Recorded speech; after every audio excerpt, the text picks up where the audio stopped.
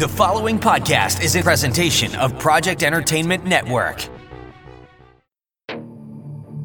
Welcome to Vicious Whispers with Mark Tullius, your source for horror, sci-fi, suspense, and all things violent.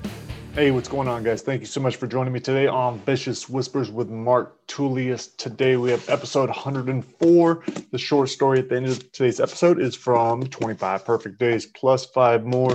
Today's story is 21 Seats.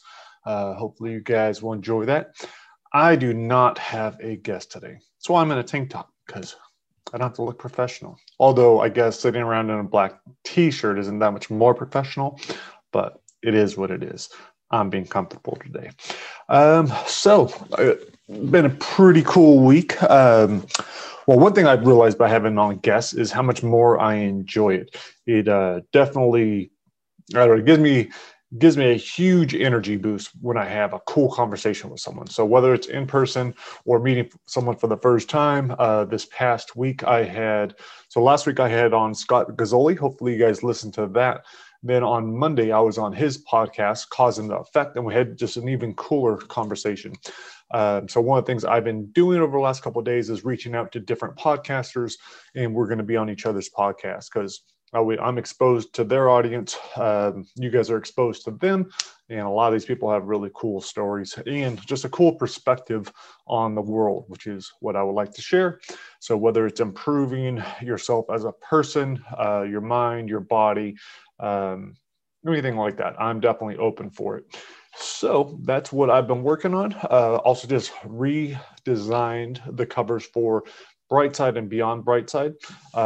Michael Squid, who did the new covers for Untold Mayhem and Twisted Reunion, is doing the covers for those as well. Right now we just nailed down the final cover for Brightside, and Beyond Brightside should be ready in a few days. So I'm excited about those. I think those are going to convert way better.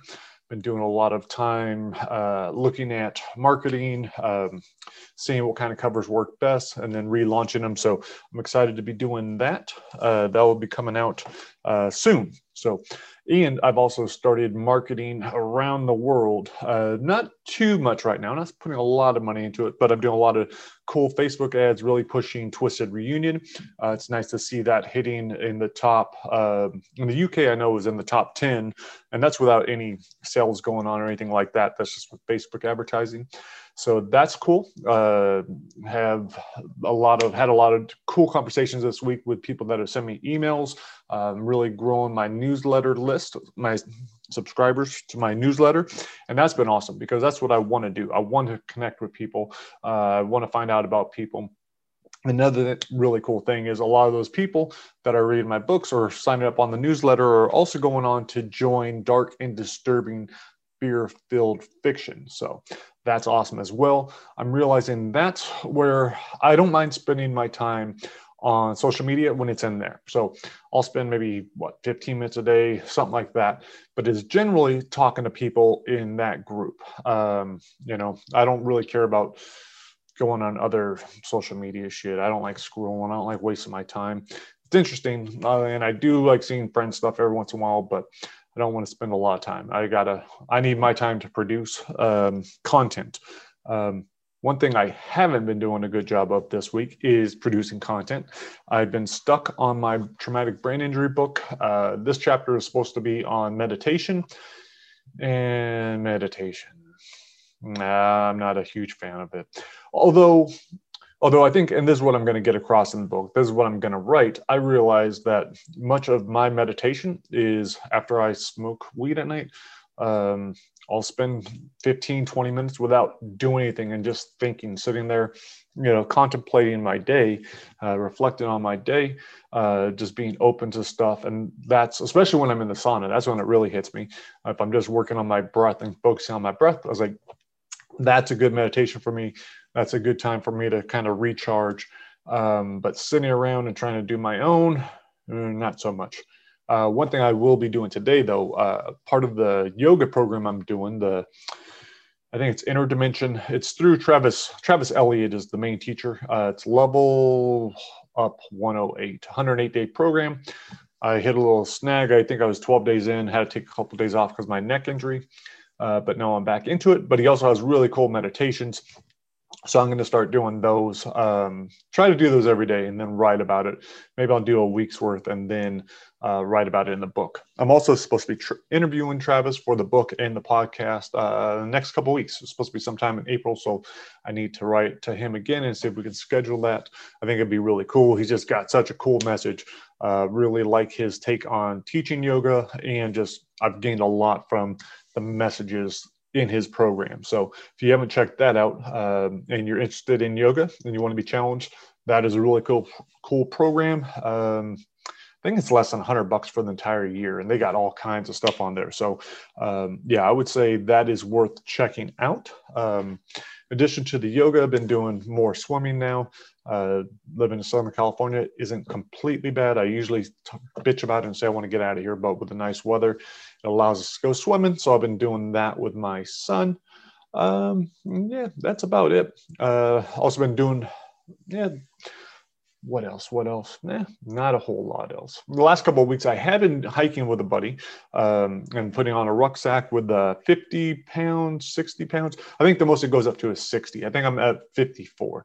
So maybe I'll do that this weekend. That's always a good little thing. I've realized running is not good for me. It just tears up my body too much. So I need to either hike, swim, do yoga, row, something better for me. I think that's what it is when it comes to exercise. Is like, find something that works for you. There's no sense beating yourself up doing something that is not helping your body. Like running, a lot of people love running, but there's not that much of a difference in the benefits between running and walking fast. So why not walk fast for me? So that's how I am approaching things, and I'm digging it. So guys, if you can't tell, I want to get to work. I got a lot of shit going on. So I'm going to cut this one short. You guys are here for the story anyway, hopefully. And hopefully you guys will enjoy this one. Again, this is off of 25 Perfect Days. The entire audiobook and ebook, they're both 99 cents. Although the 5 more perfect days, you would have to get that as well if you want to hear all 30 stories, and that's another 99 cents. So it'd be $1.99 for the full audiobook, or just listen every week here. So we have 25 perfect days. This one is 21 seats, narrated by David Thompson, my buddy. Hopefully you guys dig it, and I will talk to you next week. I will have a special guest on. He's from 10th Planet, and you'll find out about him next week. All right, guys, later.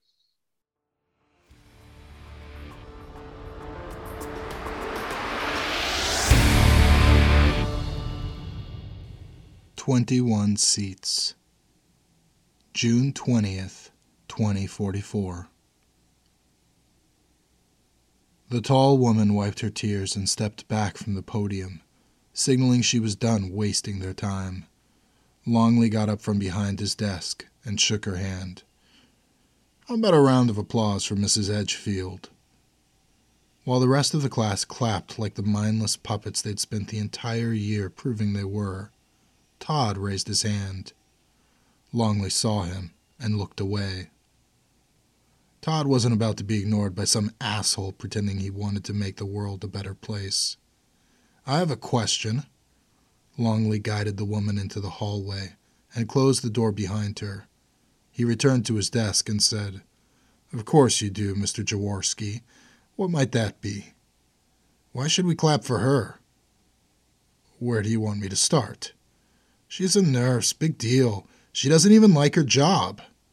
"For one, it's polite to clap for someone after they give a presentation. Robert's mother took the time out of her day to come down here and talk to you, and it obviously wasn't easy for her. It's also proper etiquette to clap for someone who gives a good speech, which you would have noticed she did if you had been paying attention."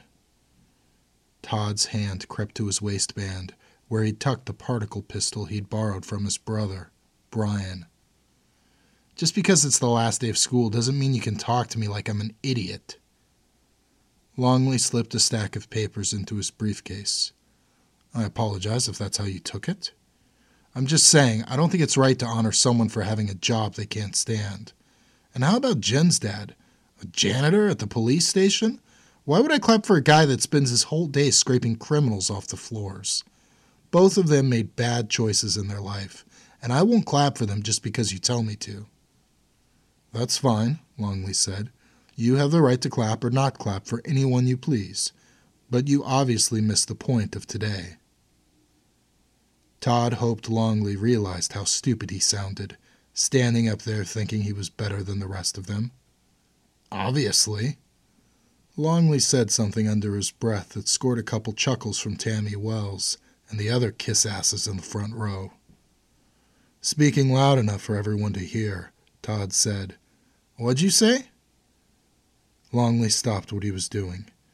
"I'm not doing this today, Jaworski. It's my last day at this school, and I'm not going to spend it locked in yet another senseless debate with you." Todd was unable to think of anything clever to say. He was tired of this homo staring into his eyes, so he turned away. A few of the kids glared at him. One of them was the 6'5" Robert Edgefield, who sat 2 seats over. Todd asked him, "What the hell's your problem?" "You shouldn't talk about my mom like that," Robert said. "Or what? Are you going to cry like your mommy?"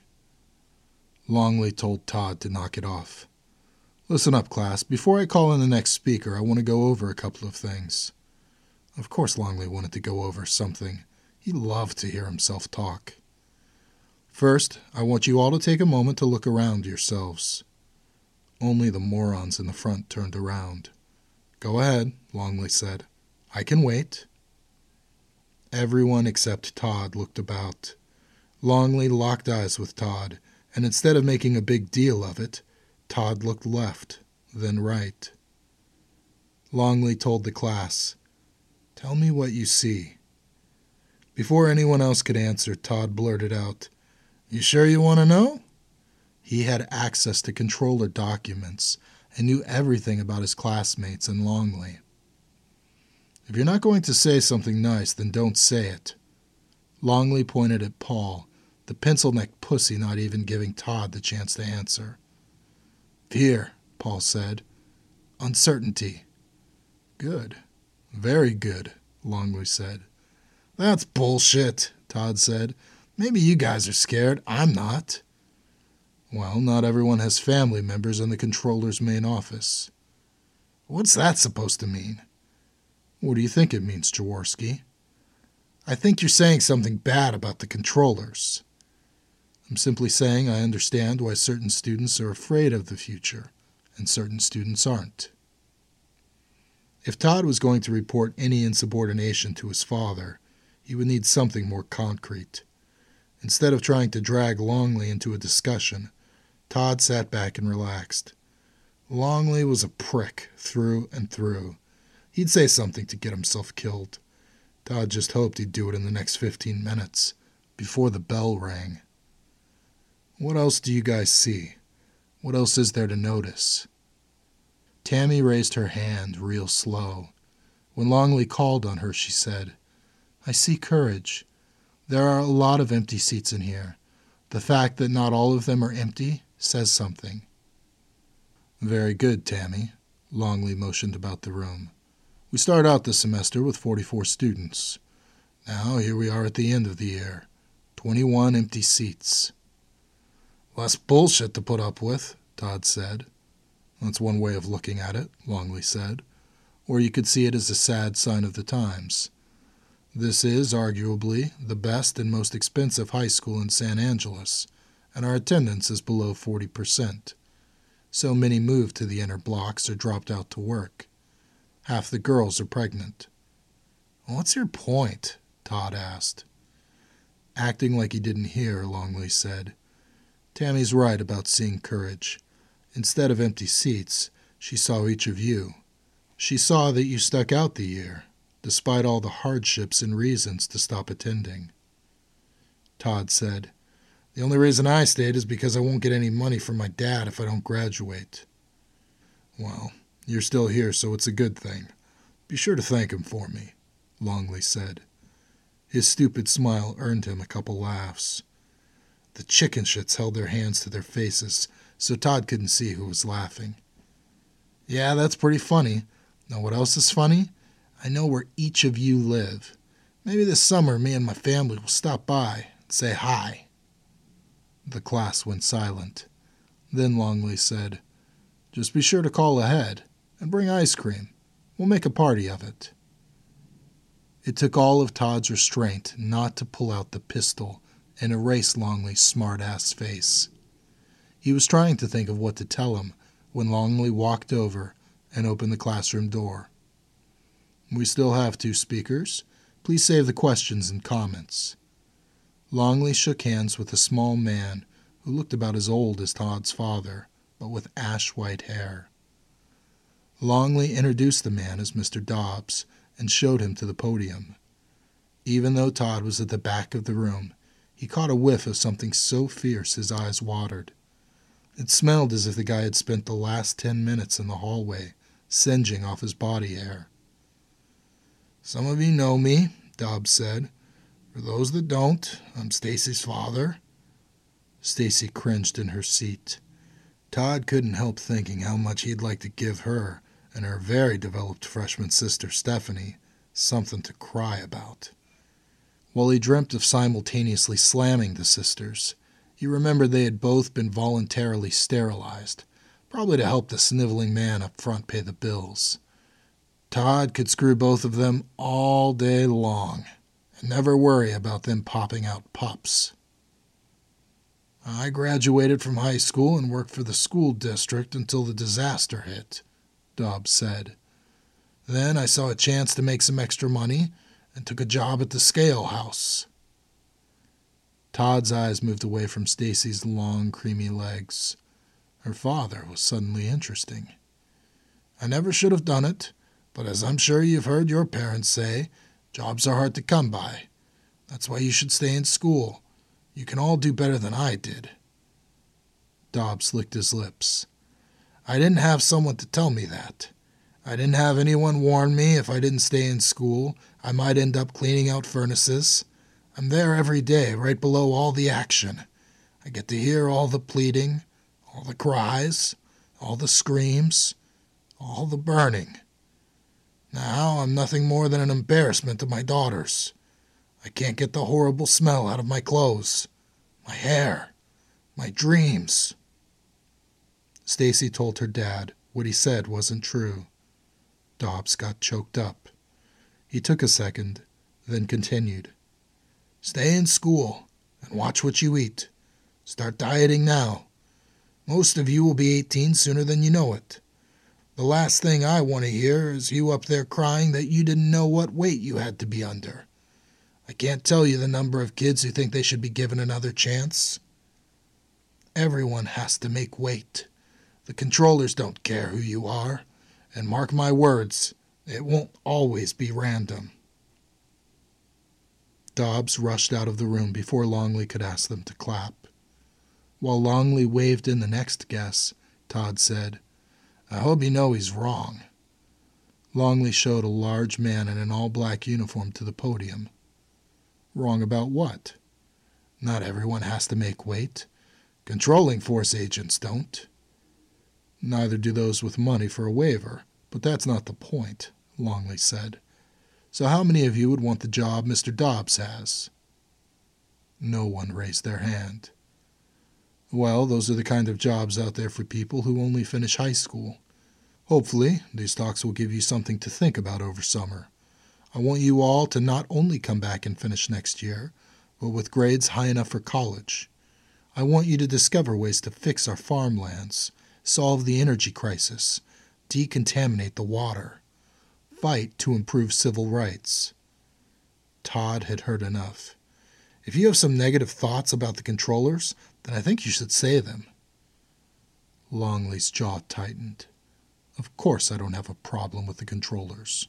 No one ever does. No one ever should. They've done such a great job with everything." Longley introduced the man in the uniform as Sergeant Williams, then sat behind his desk. Williams looked at Todd and said, "You're right, by the way. Military and law enforcement agents don't need to make weight." Todd nodded with a smirk and waited for the sergeant to continue. Finally, someone with something to say. "As you can probably tell, I'm well over the cutoff for males. It's a nice benefit, but what happens if I get injured and lose my job? What if there are budget cutbacks, which there always are? Those are some things to think about if you are interested in my line of work. Todd didn't recognize the uniform and wondered what organization Williams was with. Williams asked, "How many of you have your driver's license?" Only Todd and Joanne, whose dad was high up in the Church of the American Way, raised their hands. "I'm stationed at the DMV with a job I never would have considered 8 years ago when I was your age. I run the denials." Since the so-called sergeant wasn't the biological father of any of the kids in the classroom, Todd figured Williams was a friend of Longley's. "You're not even really law enforcement. No wonder you don't carry." "I'm not carrying because I'm off duty and in a classroom. It's called showing respect. You should look into it." The thought that this asshole put himself in the same class as an actual controlling force agent made Todd sick. His classmate's last image of Todd wasn't going to be him getting punked. "You should be careful who you talk to like that." Williams smiled. "And why should I do that?" Longley got up from his desk and told Todd to be quiet. Williams said, "No, I'd like to hear your answer." Feeling everyone's eyes on him, Todd said, "I don't need your permission to talk." "You're right. I can tell you're a big man. I was in the hallway listening. You're not scared to speak your mind." "Fuck you." Longley waved his arms. "All right, that's enough." Williams' eyes never left Todd. "I've got this, John." "Yeah, John, listen to your butt buddy. Mr. DMV has everything in control." Longley said class was dismissed, grabbed his briefcase, and left the room. No one else moved. Williams gripped the front edge of the podium with his massive hands and stared at Todd with a sad attempt at intimidation.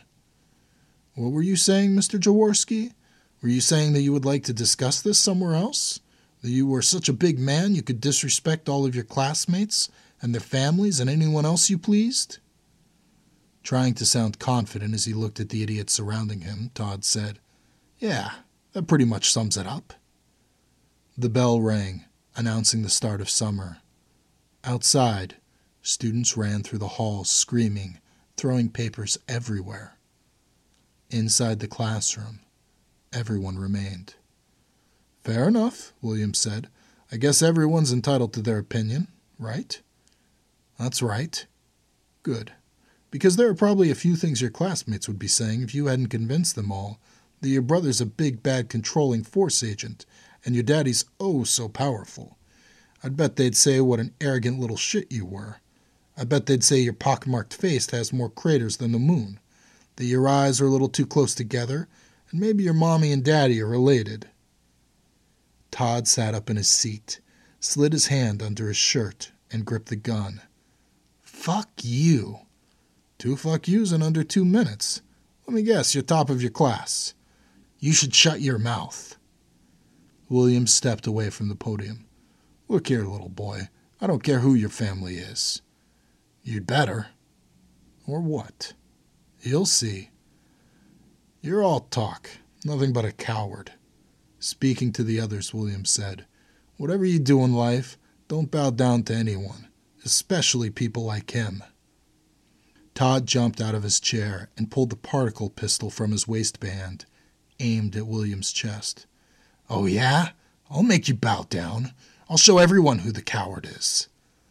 "The coward is the one aiming a gun at an unarmed civil servant," Williams said. He stepped into Todd's aisle, waved the other kids to move out of the way. As his classmates slipped out of their chairs and ran to the far wall, Todd told Williams, "I'll shoot you. Stay back." "Nice piece." Williams moved toward Todd. "That's government issue. Your brother really let you borrow that?" "It's none of your business.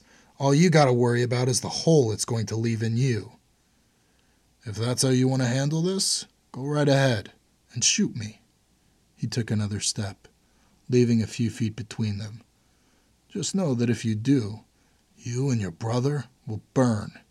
He'll be kicked off the force just for you having possession of his firearm. No one will ever know. Are you going to shoot all of us? There's not enough juice in that pack. Look at how low the proton level is. Todd tilted his head to glance at the grip. The proton pack was full.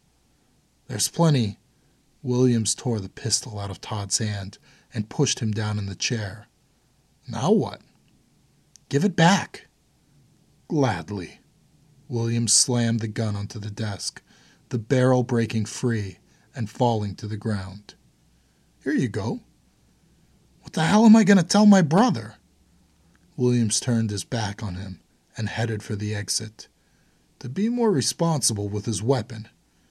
You have to give me a new one. Williams stood next to the door, ushering out all the students. No, the only thing I need to do is head on over to work. Williams disappeared out the door and said, You have yourself a nice summer, Todd. Todd gazed at the broken pistol in his trembling hands. There was no way to fix it. He was dead.